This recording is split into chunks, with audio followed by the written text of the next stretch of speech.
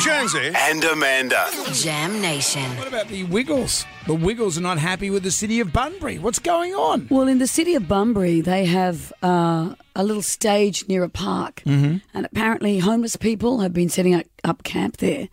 And the council has been using this song hot potato, on a loop hot potato, hot to keep people away. Oh, that's the homeless. They're talking about hot potatoes, nonetheless. Yum.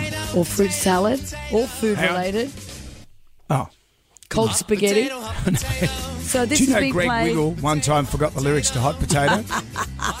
But listen, it's complex.